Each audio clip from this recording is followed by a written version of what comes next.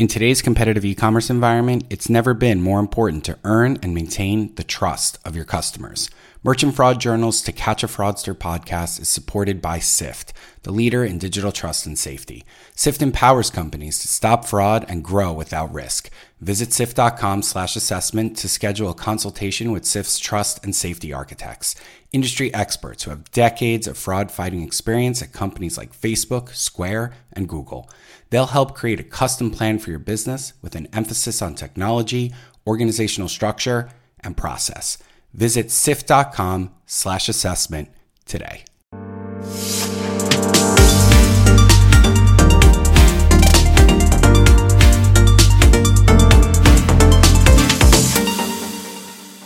And we're live. James, thanks so much for being on the program. You're welcome. Thanks for having me on. We are super excited to have you on this program and Refinitiv. And I'm going to tell you why, because we love new data at Merchant Fraud Journal. Who doesn't love new data? So we'll kick it off the way we usually do. Tell me who you are, where you're from, who you represent, and then we'll jump right in. I'm happy to. I'm glad you love data because we love it too. And it's all, that's our business for us. So my name's James Murphy. I lead the digital identity and fraud business for Refinitiv. I'm based in Texas alongside a large number of the colleagues that we have in that business. Excited to talk to you today about what's happening around identity and some of the impacts on merchants and some of the research that we released recently. Well, I have never visited the great nation of Texas, but I do plan to get there one day in the near future. So Refinitiv released an absolutely awesome report that we are so glad you're here to talk to us about. It's called the Impact Report, and it has a lot of impact for merchants. I love the name. Take us through at a high level, and then we'll dive in to some of the gory details, as they say, what this report is, what it delivers to people, and just a little bit about the broad overview of the findings. Yeah, I'm happy to do that. So this is a report that we've commissioned over a number of years, and this is the most recent version of that report that we published in partnership with ITAE, who did the research for us. It's a report looking at trends around identity and identity theft in the last year, so for 2021. And if anyone is interested to get the report, they can go to gaiac.com and actually download the report and read it. There's a lot of information in there. I'll try and touch on some of the highlights or the lowlights, I guess, depending on how you look at it, because unfortunately, the report still highlights that there is a huge amount of challenges out there for consumers and businesses when it comes to identity and identity theft. So I can run you through, if you like, a few of those highlights and key findings, and then we can talk about those in a bit more detail. But yeah, for sure. Let's jump right into it. Okay. So one of the things we saw was a pronounced shift last year in the type of identity theft that's been happening, back from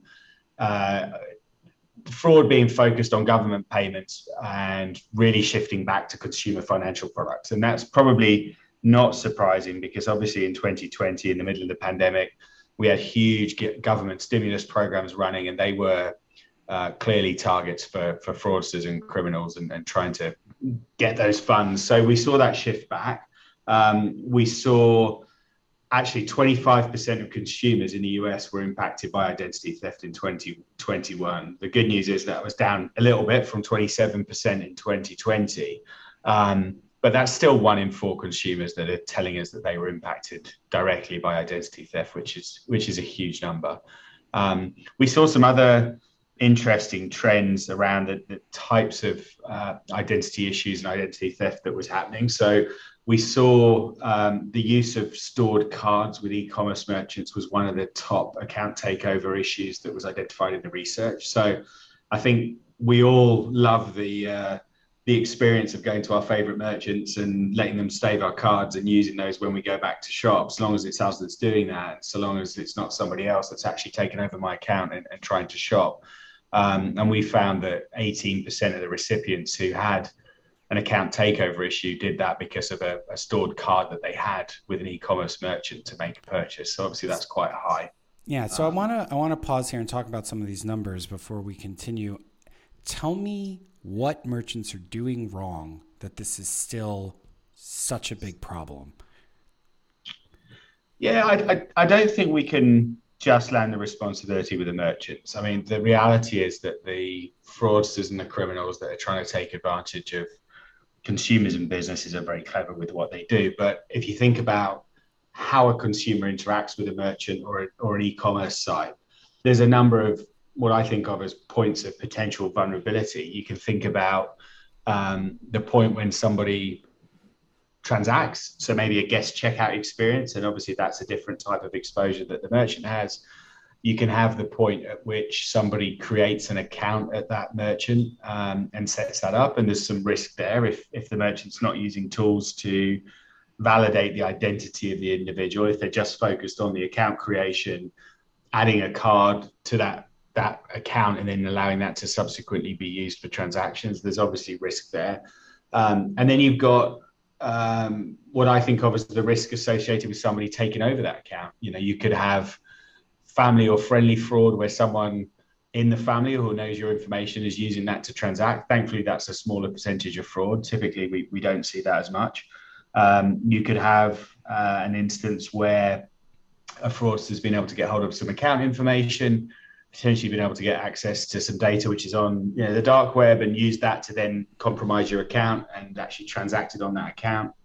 There could be a situation where someone's gone in and changed information on an account. So they might, we talk about things like true name fraud, where the name stays the same, but potentially the address that's being used on that account is changed and the true owner of that identity isn't made aware of that. So there's a huge number of different ways that these fraudsters try to take over the account.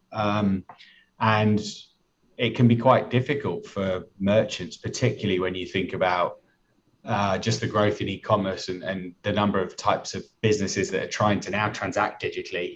The pandemic has obviously forced us as consumers to go digital, but it's also forced companies to go online and start selling. And your average individual that's running a small business isn't sophisticated when it comes to thinking about how do they protect their business and their accounts from fraud. So I want to jump in on that point, because another key stat that you had in this report is that 25% of consumers 55 and older were impacted by identity theft, up from 12% in 2020. Take me through why you guys think that's the case. Is it just because more people are online because of COVID? And if so, do you expect that trend to continue as we move into the years post-COVID and people's behaviors change? And is there any way that businesses should be educating consumers more about how they can protect themselves? We've had this discussion now a couple times with different people in the industry that a lot of times they get pushed back that we don't talk about fraud. We don't want to bring that up. We don't want to talk about it. It's scary. It pushes people away. I always tell people that's ridiculous. Everybody knows that fraud goes on. It's all about how you message it. And a lot of times you can actually score some points with consumers if you show that you're looking out for them, you show that you're paying attention, and you provide them with helpful information. Is that what you guys are seeing? And what are your recommendations for people about how to get a handle on 100% increase year over year is incredible. This has to be on people's radars.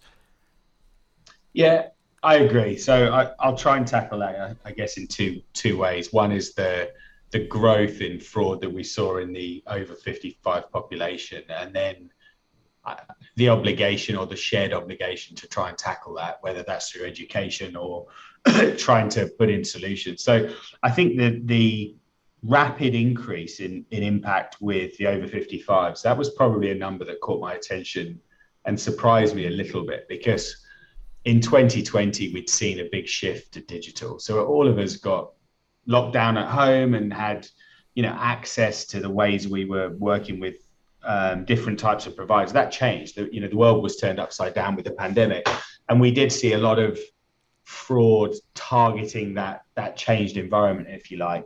I would have assumed that equally impacted people across different age ranges. It would appear, though, that last year we've seen people over 55 being more significantly impacted by fraud. And you could make some assumptions that they're now having to set up, or they are now setting up and embracing digital in a bigger way, and that they're setting up new accounts. Maybe if you think about how people adopt technology and they adapt to these new emerging technologies, you could argue that the average consumer who's 55 and above is potentially a bit of a laggard when it comes to adopting digital products or channels. And maybe you've seen a high level of adoption. Maybe you see a lower level of education there around the potential risks that come with adopting digital. If you haven't typically been embracing it and running into it, feeling the pain, which many people have, you're potentially more exposed to it. So I think it's hard to pinpoint why that's happened and why more people in the population that are over 55 have been impacted. But it's clearly, when it doubles year over year, that's a big issue. And I think that takes me on to the second point you raised around education and the obligation on merchants or payment providers or card companies or financial institutions to educate consumers about the types of risks. And I agree with you. I don't think the head in the sand approach is the right one, which is to pretend that this isn't happening. I think there's a shared obligation to try and make customers aware of where they potentially could be exposed, and to try and help them to protect themselves.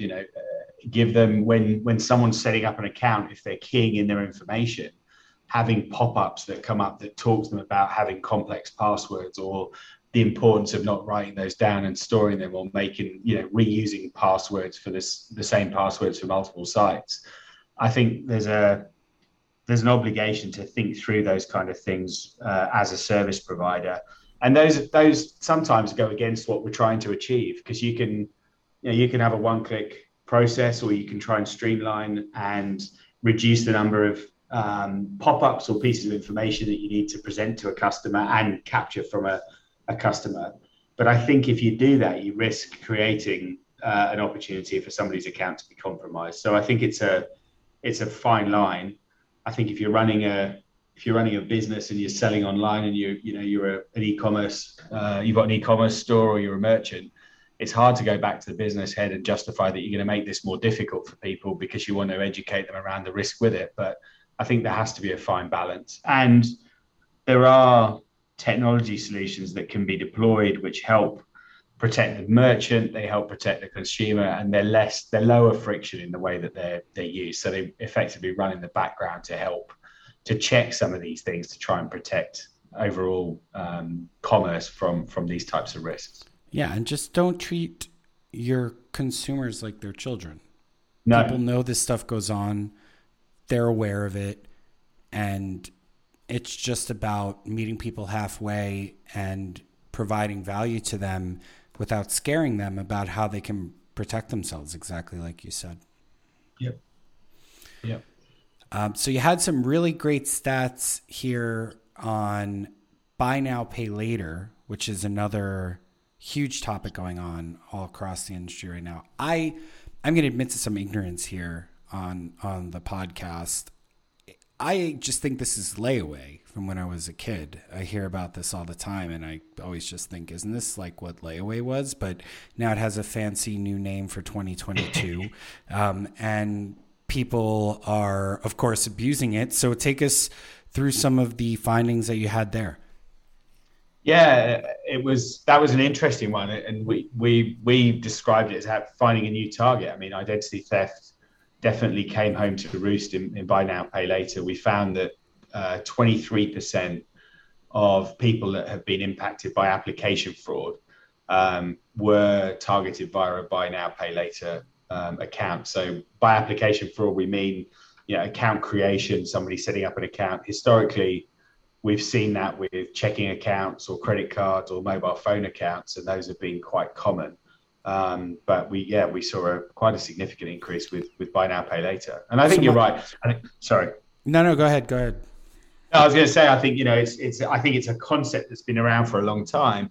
I think over the last 12 to 18 months, we've clearly seen a huge focus in offering buy now, pay later across a range of different types of transactions. And I think that started with some very large value purchases, but it's moved downstream as well into lower value purchases, and it's prevalent, and that's a big problem when you think about that and Yeah, the I downstream think impact. I think the reason it's become more prevalent is because nothing bad ever happens when you offer people free money. Dramatic pause. No. So what's interesting here when you're talking about almost a quarter of people, a quarter of people of people impacted by application fraud were through BNPL. Is this because I'm assuming it takes longer to discover that this fraud is being perpetrated because you have this prorated payment schedule? I'm not sure. I'm not sure the root cause of why we saw more uptake. I think there's probably a couple of things. One, the sheer volume of buy now, pay later transactions that are being enacted, or transactions that are going down the buy now, pay later route as opposed to being charged to a traditional method of payment. I think that's increased significantly through the last year or so. You typically do see fraudsters and criminals targeting new sectors and new areas of opportunity, because potentially some of the tried and tested means of trying to prevent that aren't necessarily deployed. When you see companies launching new products, there's different ways to work around those, and the ways that you've been protecting other types of payments or other types of accounts don't always apply or aren't always as useful with those new types of payments. So I think there's multiple reasons. It's probably not surprising that we saw identity theft shift towards that category. It's like we saw in previous years when new government payments came out, and we saw a huge shift towards government payments. I think these types of crimes typically morph quite quickly.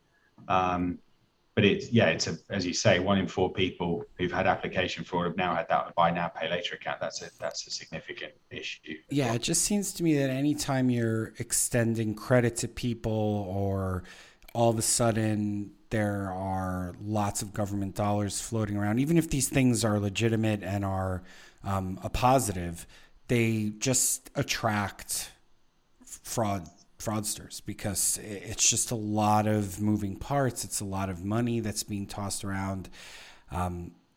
Any thoughts on how merchants can try to secure these schemes for their consumers?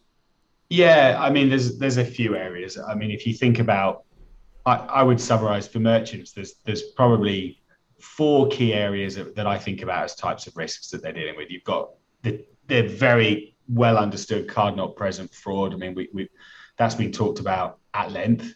You've got true name fraud. So when someone is using the right name and information for that individual, but they're changing a few attributes. So maybe it's the address, or maybe it's the email, or maybe it's a combination of both. Maybe it's the mobile phone number, and they're trying to use that to get goods and services, and that can be really challenging to identify.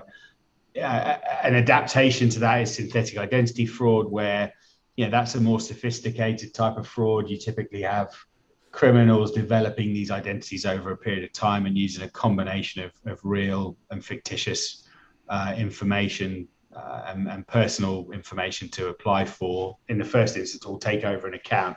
And then you've got account takeover, which we talked about. And you can't assume just because you've had a customer set up with an account that's been transacting normally for a period of time that it's going to continue to be them that's using the account. And I know you've talked, I think, in previous podcasts and episodes around account takeovers. So, there are a number of different types of fraud that are targeting merchants. And there are the good news is there's quite a few different ways that you can protect for those. One of the things we often say to our customers is you don't want to make that predictable. So using the same types of solutions in the same way for every type of transaction makes it very easy for fraudsters and criminals to exploit that. I think it's important to constantly look at risk models, to look at the types of data and solutions that you're using to try and combat these types of issues. And to think about when you're actually using them, you can't just assume that the risk happens when someone does the first transaction, does a guest checkout, creates an account. the risk and the exposure actually is there throughout the consumer life cycle. And there are obviously different techniques that you can use and different types of capabilities you can use for each of those different areas. And I'm happy to jump into those if you want to talk about one or another more, but we can get into kind of some of the solutions. We're all about the actionable items here. So anything that you want to jump into, I don't want to pigeonhole you. Whatever you think would be interesting. Yeah, I mean, if you think about whether it's synthetic, I mean, I would take true name fraud or synthetic identity fraud and think about those.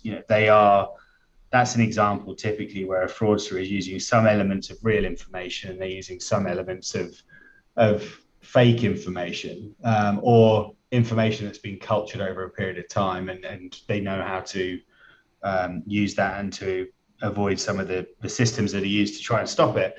One of the things that we help our customers with is really verifying and validating information on a real-time basis globally using real-time data and real-time responses. So what I mean by that is, depending on the types of service a merchant's using or how they want to think about verifying identity, if you're not using a provider that's giving you access to real-time data, flagging and identifying anomalous changes in that information, looking at things like address updates over time, or looking at the risk of a particular email address that's being used by a consumer or that's been changed on an account, you're potentially exposing yourself to a level of risk. And so for us, and you started this podcast talking about how much you love data. We love data, but we love using data in a way that we try and bring together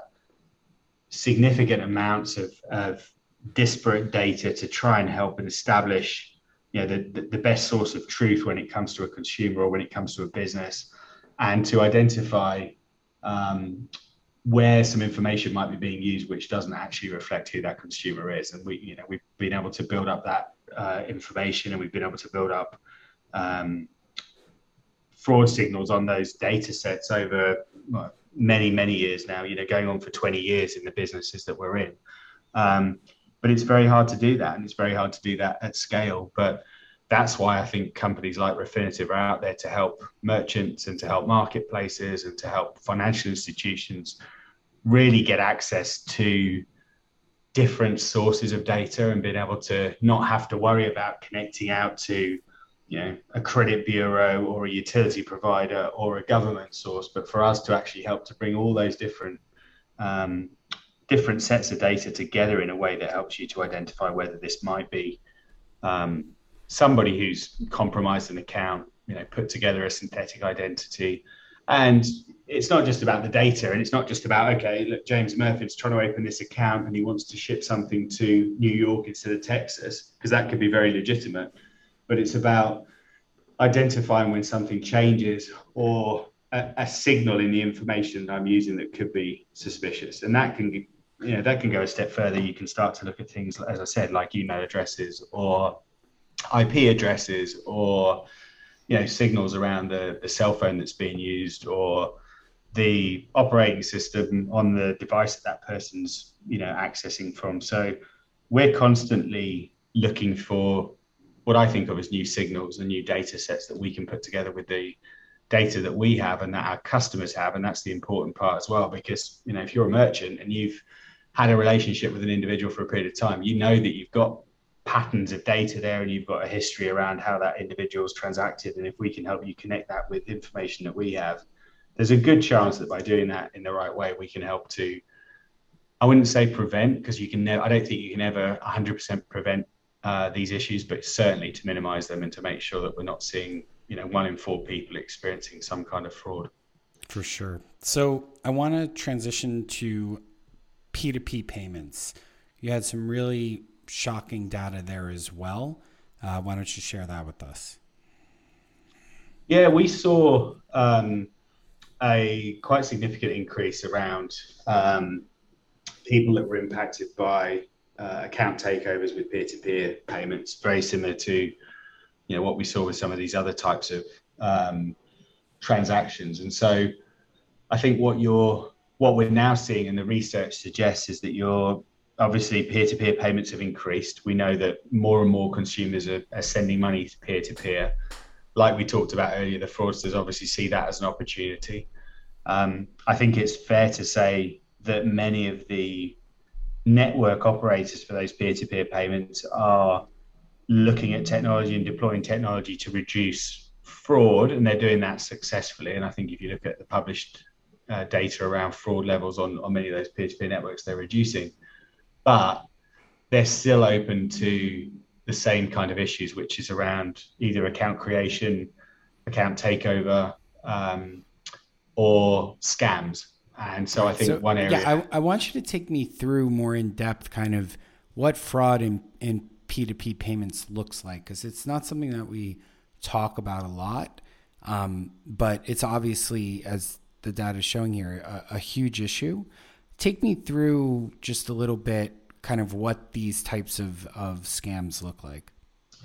Yeah, I think that's an important distinction, because you've used the word fraud and you've used the word scam there, and they're very different. So if you could argue they're the same, but I think about them very differently.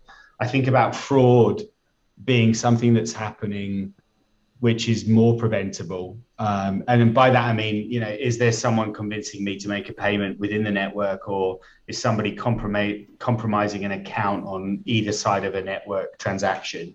So take me through, those are the type of things I want us to dive in there. If I'm out there in the listening verse and I'm hearing this, explain what that means and how it's impacting the users of these systems. I'll give you two contrasting examples that I think about when I think about fraud versus a scam. If we talk about a typical payment transaction, we talked about a card not present fraud. A fraud being somebody's got hold of my credentials, my credit card number, they've used that to perform a transaction, and that product is shipped out to somebody else. There's a whole issue there between, did I protect my information? Did the merchant do the right level of checks on the information that was keyed in? Did they ship it out? Where does the liability sit? And that's a more traditional, type of fraud that I think many of us are familiar with through the years. I'm sure many people like myself have had cards compromised or cloned, and we've experienced, unfortunately, the challenges that come with card not present fraud. The good news is that many of the issuers and the merchants have got established protocols around how they protect customers and the liability and everything else. So that's to me a crystal clear example of fraud. When you think about peer-to-peer, the opportunities for fraud are much, much less, because you don't tend to see a peer-to-peer payment platform being used as commonly for payments and e-commerce of products being shipped out. It's a lot harder to take control of somebody's peer-to-peer account, because typically that's app-based on a device. There's fairly sophisticated technology controls and fraud prevention around that. For me to do something similar, you'd have to probably grab hold of my phone, identify yourself, log in, find somebody you want to send money to, and send that money to them. So that's quite hard. And what you're more likely to see there is an example of probably family or friendly fraud, where someone knows your information, they've got in and sends information from your peer-to-peer account to another peer-to-peer account. So that, I think about the fraud opportunity being much, much more difficult when you think about peer-to-peer. Scams, when I think about scams, that's much more challenging to prevent, because a lot of the scams play on human nature.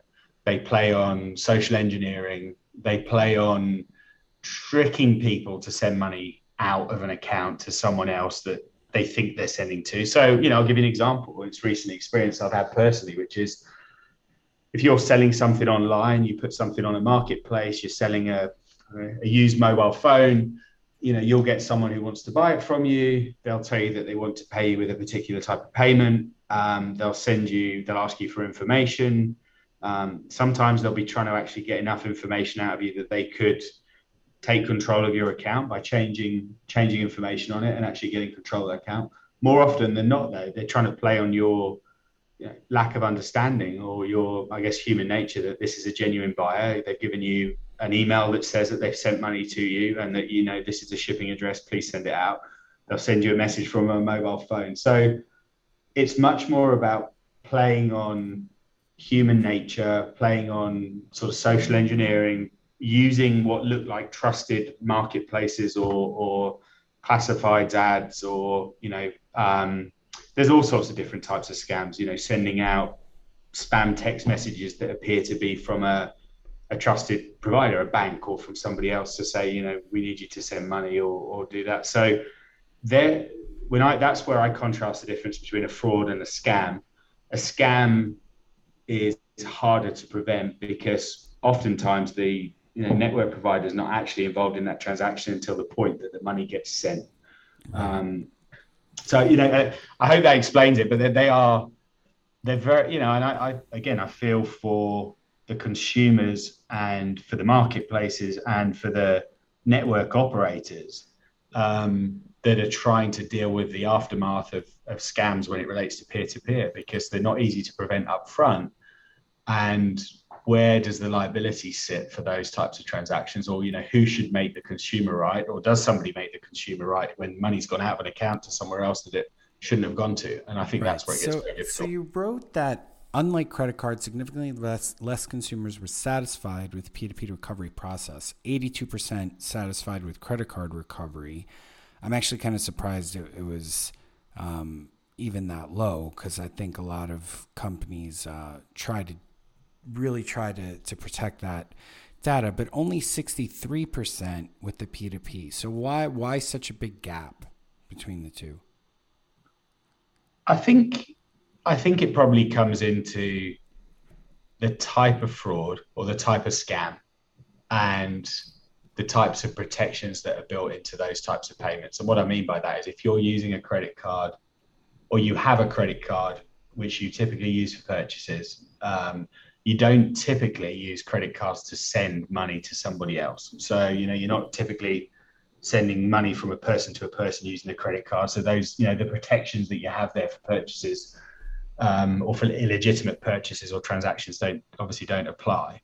So I think credit cards, by their nature and the fact that they've been around as long as they have, and the types of fraud that can happen on them, they've got an inbuilt mechanism to largely protect the customer or to address an issue. So if you or I get our credit card statement this month and we see a transaction we don't recognize and we've taken the time to go through it, there's a fairly well-established process for raising that, having it addressed, and then for the issuer, network and merchant to resolve that in some way, shape or form, so that the customer either doesn't lose their money or gets the money back, or only has a small charge for that transaction that was happened on their account. I think it's fair to say that when you think about peer-to-peer, the same type of protections don't necessarily apply, because those are not the same types of transactions. And if you're the victim of a scam and you've sent money from your account, if you call up the provider for whichever peer-to-peer network you're using, and you say, hang on, I set this to the wrong account, most of that money is real time. It's left your account real time. The clawback opportunities are not necessarily there. And it's very, very difficult to recover your funds. So I think that explains why that level of satisfaction with credit cards versus peer-to-peer is probably there in the way that it is.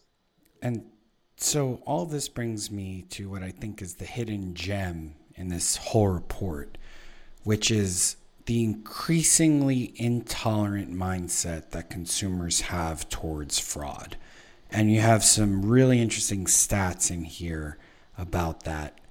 Tell us what those are, and then I really want to talk about them. Yeah, so I think unsurprisingly, if 1 in 4 people are experiencing some level of identity theft, that gets very frustrating. I think what's also in the report, and again, I'd encourage listeners to go to GIAC.com and download the report. Yeah, we'll have it in the show notes for people. Okay, to download. Awesome. What was really interesting was not just the frustration, but how long it took for some of those people to actually get the issue resolved. And we can talk about that in a second. I'll get some data and talk about it. But I think what we found was just over 40% of consumers that had loan application form fraud. So, where they'd had an account opened with a financial institution, said that they were unlikely or extremely unlikely to ever do business with that financial institution again, that allowed the fraud to take place. And that was up from 20% in 2020. Unbelievable. And similarly, 31% of victims of account takeover also said that they moved their account to another financial institution as a result of account takeover. So, you got 1 in 4. That's the It's number huge. that really shocked me. I mean, these are high friction processes. When you're talking about moving to other financial institutions, this is not opening up another tab in your web browser and going somewhere else to buy whatever it is that you're buying. These are huge things, huge decisions, and people are making them based on fraud. Yep. Yeah. I mean, if you think about 4 in 10 of your customers that had a problem and not going to come back to you or would never take another financial product, or 1 in 3 moving their account, to your point, it's not easy to move an account. That's not just a 5-minute process. That is a very significant process for somebody to go through as a consumer. So I agree with you. But I'd also say that when you think about how long it can take somebody to recover a situation where they've had identity theft, I think the stats in the report that we published said, I mean, I'm looking at the numbers now. I would say for many of these different types of frauds that we saw, for probably 20, 30, in some instances, 40% plus, it took over a year to get that resolved. And for many of them, it was months that it was taking to get these issues resolved. And when you think about that being with a bank or with a merchant or with an insurance provider or with somebody that you've had an investment product with, you could be talking about potentially large amounts of money. You could be talking about your identity having been compromised and then trying to get control of that account and get and prove that it's you. That can be a difficult process. So I agree with you. I think it's a very worrying statistic when so many people are being impacted by these kind of issues. Well, Jeff, I really appreciate, James, excuse me. Sorry, James. It's late where I am right now. So. No problem. James, I really appreciate you coming on to discuss this. This report is just really eye-opening. I really encourage everybody to give it a look, download it. There's just a ton of great information in here. And just a lot to learn. I never would have thought that 1 in 3 people were willing to move their financial institution from a single instance of account takeover fraud, but here we are, and that just shows you the gravity of what people are dealing with and really drives home the importance of dealing with this problem. So I really appreciate you sharing the new data to bring it to light so that people can get an empirical view of just how critical this really is in 2022. I was happy to do that. I think it's very easy to read a report like that and to be just very concerned about the future of these types of businesses and how do we actually turn the corner. The good news is, though, and I think it's really important to remember, companies like Refinitiv are out there every day working with merchants and financial institutions to really try and address these challenges and working in partnership with them. So, all hope is not lost. The good news is that every year we see progress in some areas around this kind of fraud and these kind of issues because institutions are deploying technology to try and help solve it. So, we will continue to keep fighting that fight to try and protect consumers and to try and protect businesses. But I think it's, as you say, it's really important to highlight the issue and to make sure that people are thinking about it and try to protect themselves and for merchants to try and protect their customers as well. Well, thank you so much for coming on. Why don't you tell everyone one more time who you are, where they can find you, where they can find Refinitiv, and then we'll wrap it up. Yeah, happy to. Thanks again, Bradley. So James Murfin, I lead the digital identity and fraud businesses at Refinitiv. You can certainly find me on LinkedIn and we'd be happy to have a conversation if we can help you. And you can find the report that we've been talking about at guyact.com. And there's a number of other different reports and white papers on there that talk about these kind of challenges as well. Yes, and we'll have the link to download the report in the show notes, like I said.